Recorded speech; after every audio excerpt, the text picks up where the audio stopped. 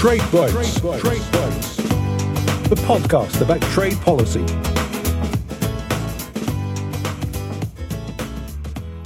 Hello and welcome once again to Trade Bites, the podcast series by the UK Trade Policy Observatory at the University of Sussex and hosted by me, Chris Horseman, Deputy Editor of the Trade Policy News Service, Borderlex.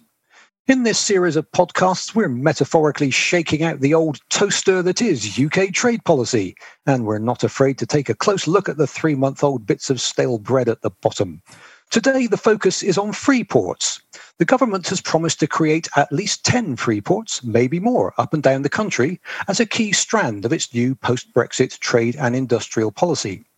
There has been a bidding process for seaports and airports to convert to free port status, with the deadline for bids expiring on February the 5th. But what actually is a free port? What can you do in them that you can't actually do in a non-free port? Enthusiasts for the scheme see free ports as a way of stimulating trade by minimising taxes and red tape and creating employment in deprived coastal areas. Detractors, on the other hand, are less enthusiastic, citing problems which other free ports around the world have faced with smuggling and other nefarious activities.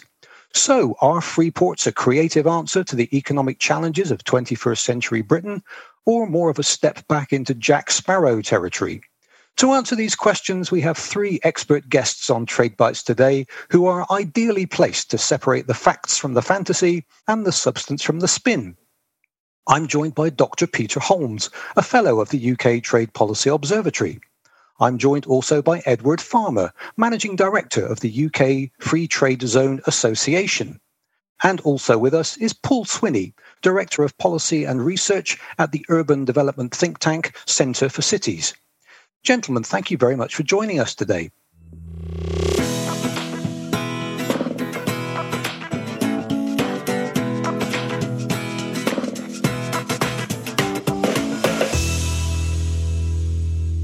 Peter, let's start at the very beginning, as somebody once said. What actually is a free port? What is the defining characteristic of a free port?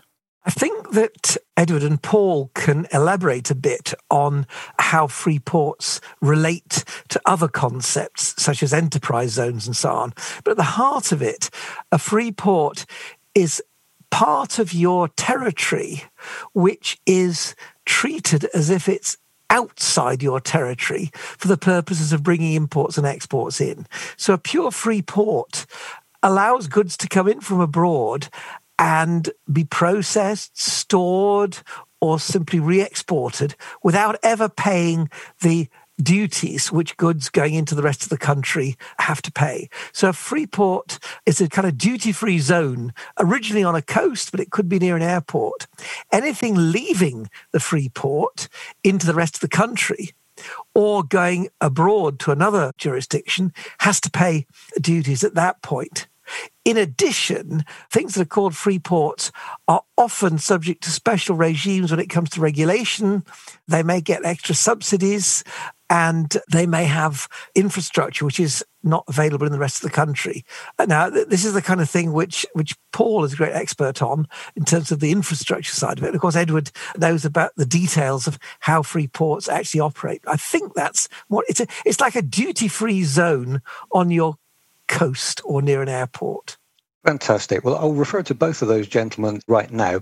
Paul Swinney, if I can start with you, from your perspective, what is the point of a free port? What benefits do they deliver, and to whom do these benefits accrue? Well, the idea the government has put forward anyway is that they are going to attract an investment from companies who see the benefits of the free port as being something that will help their business. And in attracting that investment in, it's then going to create jobs and perhaps a development of commercial space in areas that are economically struggling, and that as defined by the government. I think they're going a little bit further on that and saying that not only are they going to bring in jobs, but actually they're going to become hotbeds of innovation, is what a number of government documents say around this. And they see them not only as a tool for just creating jobs, but actually trying to change the course of an economy. I have very grave concerns about the ability for them to do that, but I guess that's something we're going to get into, so I shan't go into that territory as yet. Edward Farmer, the government has invited ports to bid for free port status, as we were saying earlier. Do we know how many ports have put in bids, and when will we know which ones have been successful? And on what criteria will those bids be judged? We don't know the precise numbers. We think there'll be more than the minimum 10 that government appears to be looking for. There's been quite a lot of chatter at the time the bids went in, so I'm guessing that maybe 15 or so have come in. The criteria are quite broad. Obviously, a levelling up agenda, quite political in a way. A lot of political considerations, so the North-South divide. Creation of jobs, obviously very important post-COVID. Innovation, they'd like to see innovation added as well. And it's quite a broad spectrum of trying to generate economic activity.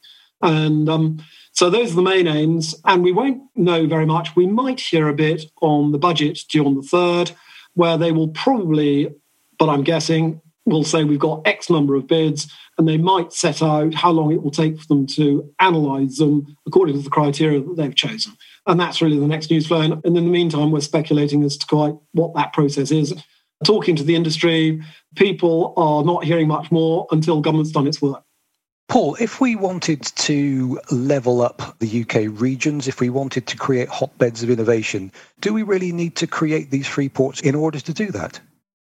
Well, the key question in terms of levelling up is trying to understand why do higher skilled, more innovative businesses locate in certain parts of the country and don't locate elsewhere? The key reasons for that, the number one reason amongst that is availability of skilled workers. If you're a high-skilled business going to stick your pin somewhere in the map of the UK, you're going to do it in a place where you can get the workers that you require to do the job that you need them to do.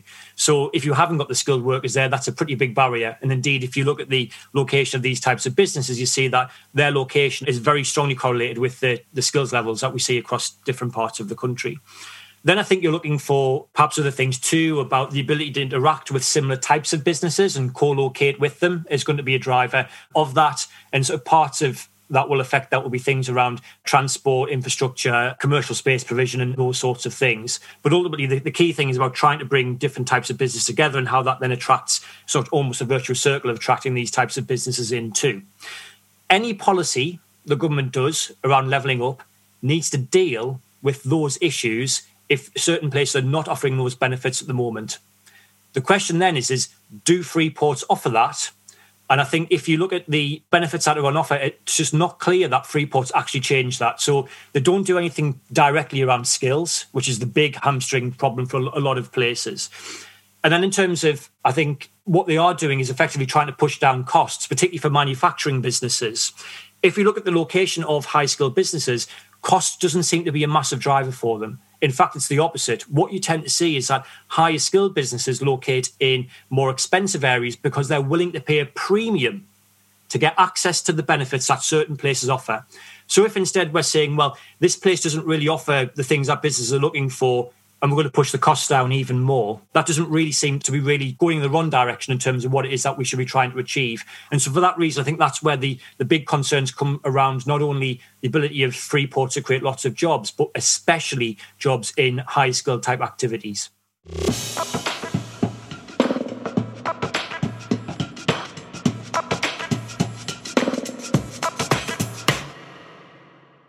Now, of course, the free ports are sometimes described as one of the dividends of Brexit. But of course, it is possible to have free ports inside the EU. And indeed, we had free ports in the UK up until 2012 when they were discontinued under David Cameron's government.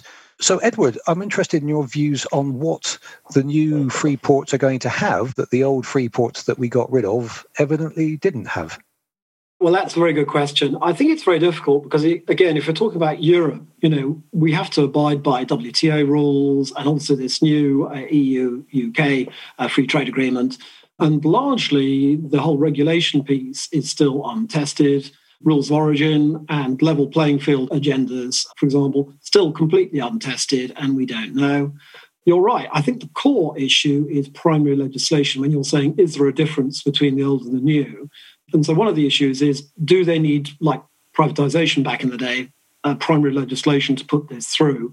And that will really tell you whether things are going to change materially. Because if they use the existing law, which is largely, I believe, the 1979 essentially customs type acts, which is really bonded warehouses, and just orders, i.e. they don't change the law and use existing legislation. And that's pretty fundamental, in which case nothing much is very much at all has changed, in which case it's a pretty existential issue, in my view. Could I just wind back to what the benefits are that they're supposed to bring? Because I think one needs to remember that free ports have been around for hundreds of years, and they were essentially to deal with the problem that trade barriers were very high in earlier periods. Any kind of entrepot activity where you brought goods in from one territory and then mixed them up or processed them or even just repackaged them and sent them on to somewhere else was very complicated if you had to pay tariffs on the way in and then on the way out. And many developing countries had very, very high rates of protection on parts and components that came in from abroad. And so the very early free ports were largely about making transshipment easier. And the more recent free ports in developing countries, which are sometimes called export processing zones, they were really about allowing countries to bring in parts and components free of tariffs and then have them re-exported without having this burden of the tariffs that come in. But the problem is that when tariffs are very low, as they are in even in the EU, but even more so in the post-Brexit UK, there's very little benefit to allowing a firm to defer the payment of the tariff until a product is processed and has gone out somewhere else. And in fact, free ports in the United States have a completely different kind of profile to the ones we're going to have here. Because in the United States, there are quite a lot of rather high tariffs. And in particular, there are a lot of very high tariffs on imported parts and components. In particular, the car industry has much higher tariffs on parts and components than it does on finished cars. So in the United States, there's a lot of investment in what they call free trade zones. I think I've got that right, where Japanese producers or European producers just bring in car parts, avoid a 7, 8, 9% tariff, assemble them into finished cars and only pay a 2% duty. And this so-called tariff inversion is the main driving force of employment in free ports in the United States. The circumstances which drive these kinds of investments simply aren't here in the UK. We did a little calculation, actually. My colleagues, Ilona Savitska and Julia Mangtorn, looked at both under the EU's common external tariff and on the proposed UK tariff, whether there were any products which had higher tariffs on the inputs, on the parts, components, materials, than on the finished product, so that you could promote jobs in those businesses, bringing in the imports, the materials, avoiding the duty on those, and then selling them on into the UK without having a high tariff on the finished product. The only industry we could find, it's not to say it's the only one that exists, but the only one we could find, looking very carefully through the tariff regime, was dog food. Unprocessed dog food bears a higher tariff than canned dog food. So the dog food industry could be promoted. And of course, another question which free ports throw up relating to the whole question of tariffs is if a product or an intermediate moves into a free port and then moves out to another customs territory, what flag does that product carry? How is origin determined? Has this been agreed? Is this still a point which is open for discussion? My understanding is it's still open for discussion. I think the other thing about free ports is that it's about land use as much as anything. So permitted development orders, for example, is a big part of what the bids will be about for particularly the bigger ports groups that are, particularly the coastal ports groups, I think.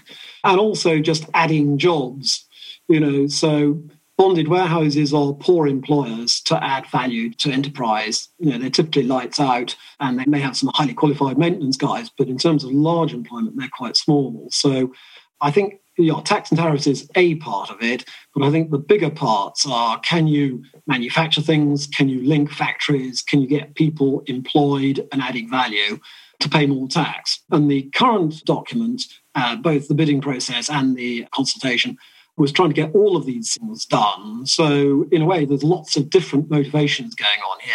And we don't quite know. It depends on the individual business plan for the individual free port candidate. And Paul, this is one of the interesting ideas about free ports in terms of the discussions that the UK government has had around this until now, is that it's not just a question of a collection of buildings around a container terminal somewhere by the coast. You can actually link in properties inland or away from the port, which are sort of associated with that free port area. So you can see the economic benefits of that, but presumably that also increases the risk that the whole thing becomes a little bit more deregulated and potentially creates some problems in that area in terms of auditing and making the whole thing run as it should do. Well, certainly I think there's an issue of simplicity in this, or not, as the case may be. In principle, this policy would work, I guess, would have its largest impacts if you did it in only a handful of places.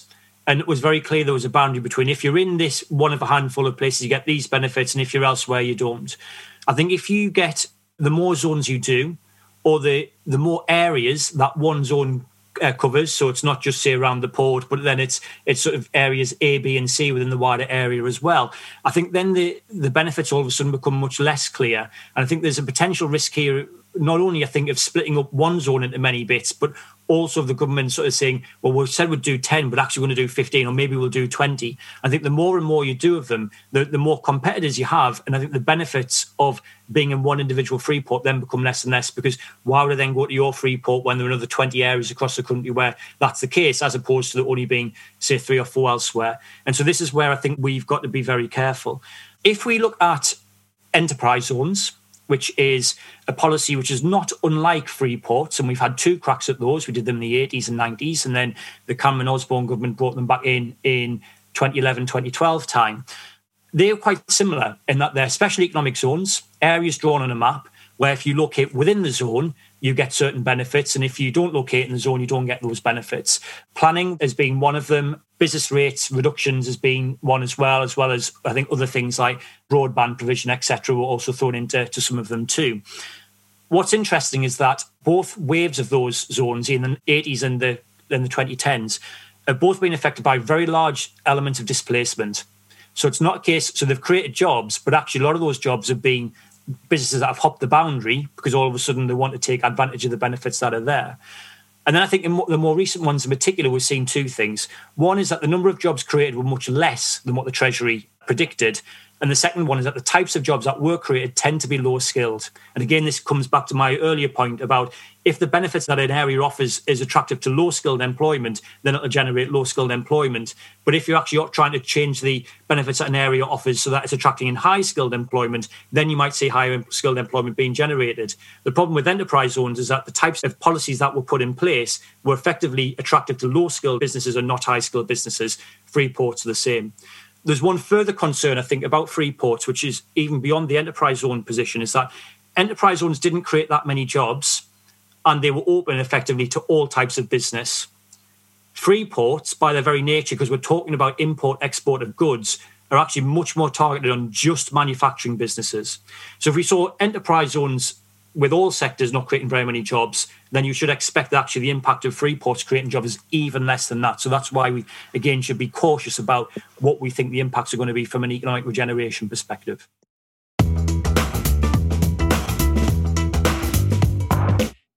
Peter, it looks like this is a kind of a regional or industrial policy initiative dressed up as a trade policy initiative to a large extent. Now, it doesn't really matter what policy box you put something in. If it's worth doing, then why not do it?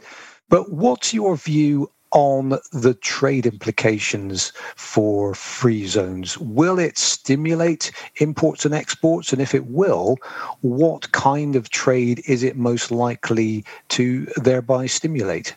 Well, again, it depends on the tariff structure. Where tariffs are very low, it's impossible for a free port as such, as opposed to all the other useful things that Edward is stressing and Paul's been talking about. It's impossible for the trade stuff to have much impact if the tariffs are themselves very low. One thing which happens in developing countries where trade barriers are very high is that export processing zones can encourage exports. Actually, the evidence across the world from sort of statistical studies and the case studies in the United States are that what these things do is they concentrate on import promotion. Basically, they are, Paul's been emphasizing the role of warehouses and so on. And you bring stuff in and you package it, you process it, and then you send it on into the rest of the country. It's not generally, except in rather unusual cases where countries have got very high barriers to parts and components coming in, it's not a way of promoting high-tech exports. It's a way of relocating the assembly of imports that are coming into the country into this processing zone. So what we want to do, as the discussion suggested, is we want to be promoting service exports. And there is Shankar Singham and his group have suggested that there could be charter cities, there could be places on the coast or even inland somewhere, which are outside the standard regulatory framework, and all kinds of stuff can be exported from there. But the one thing we haven't discussed is, of course, the tax-free zones, that the fact that one of the kind of trades you can encourage is warehouses where people, quite literally hoard their stolen goods, money laundering operations. We love the idea of super high-tech banks to grow, super high-tech financial services to grow up, but we're actually more likely to get money laundering businesses. So, as it was Paul said, we're not going to promote many services, but the ones we do promote with international linkages will be rather odd ones that the government has actually made it very clear is not what they want to attract. I was actually on a Zoom call run by the Treasury where it was specifically about how to prevent free ports becoming just dodgy tax havens. They don't want that. So basically, the simple answer to your question is free zones are likely to promote the import of products for assembly on your borders. Edward, are we heading for Pirates of the Caribbean territory here? Are we looking at sort of hotbeds of crime with the... I don't think so. So you've got customs and border force and all the usual money laundering. I'm FCA authorised, for example, so money laundering, all of those rules are still very much there. We're being monitored all the time. So I'm a private pilot. I flew from Londonderry to an airfield near Shannon.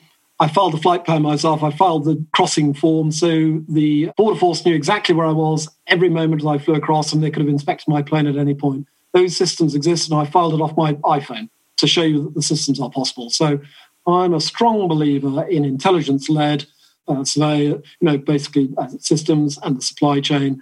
And I think big employers like British Aerospace or Kinetic and people like that, or AstraZeneca, believe me, they have very good security, and government, provided they trust those big employers, who they do trust anyway, I think that it's the least of our worries, to be honest.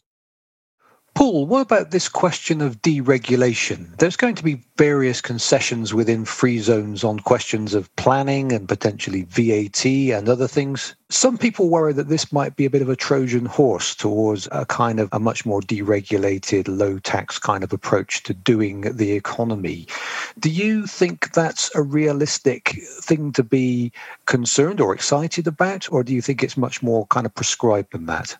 I don't think it necessarily leads to a much more deregulated economy, full stop. I think, the purposes of the zone are probably to have the benefits in the zone and not have them elsewhere, so the zone are differentiated from other parts of the country. But I do think that we should use it, if we are going to do free ports, as an experiment. So if it's the case that we allow easier planning and then we get better outcomes as a result of that, because actually we build the buildings that businesses need to create value, or we create more jobs as a result, then there's something there for us to learn from that. And we should be thinking about, well, if that is a good thing for economic growth more generally, why are we just then containing it to one place? Or maybe we'll find the opposite. Maybe we'll find that having deregulated planning is not a good thing, and therefore we shouldn't be doing it large. Similar issues around VAT as well. So I think we should use it as an experiment, and we should be trying to measure the results as effectively and efficiently as we possibly can to understand what we can learn from that for broader economic policy making.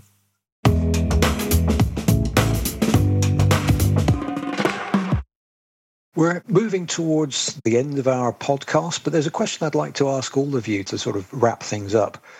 Free ports are coming in. They will be introduced fairly soon, we assume. I'm just wondering what you think their impact is likely to be on the UK economy. What changes might they deliver? How might they change the shape of business, trade and industry within the UK? Peter, would you like to go first?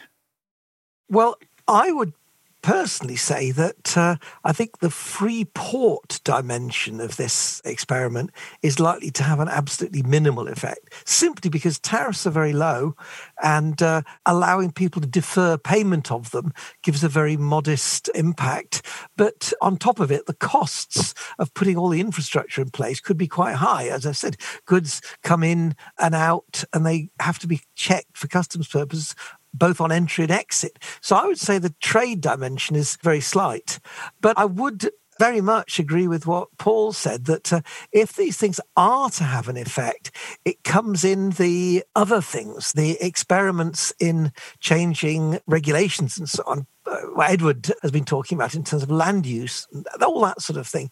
That's where the effects could be greatest. But in fact, paradoxically, if they succeed in the way that Paul is optimistically hoping that they might, then the levelling up agenda would be completely irrelevant, because if we're experimenting with new forms of regulation, then this could be applied across the whole country. And it's not at all obvious that the beneficiaries will be the people who are living initially in the places which are the first free ports. So if I may just mention what I think is probably the most successful, I mean, Paul and Edward would know much better than me, but I think we think of the Docklands as a very successful experiment. But that wasn't anything about freeing up ports. It was about areas that were no longer ports, and the industries, high-tech things came in from outside.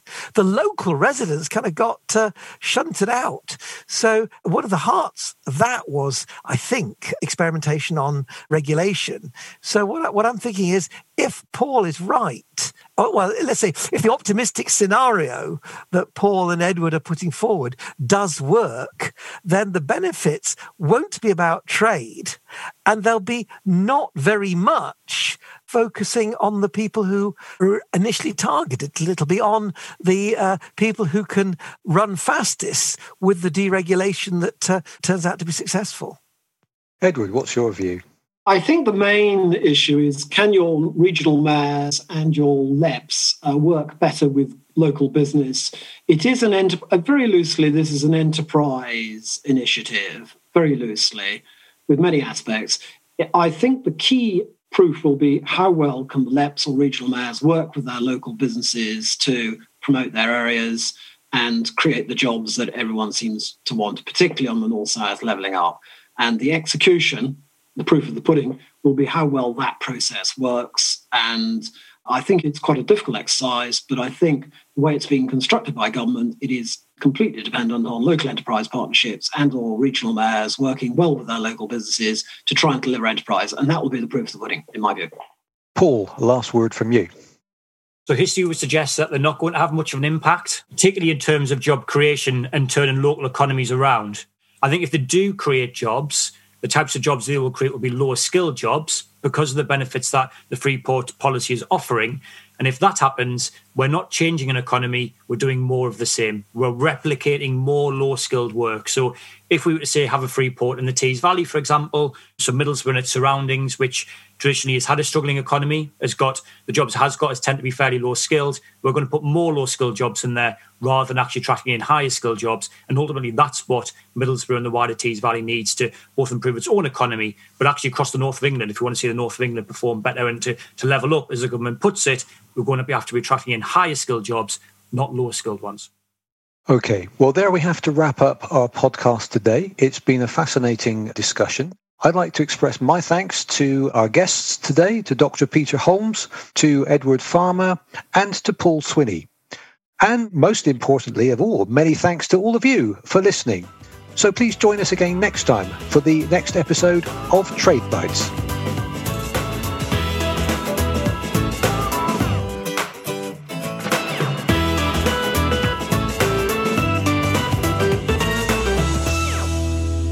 Please Please subscribe to our Trade Bites podcast series, brought to you by the UK Trade Policy Observatory with funding from the Economic and Social Research Council.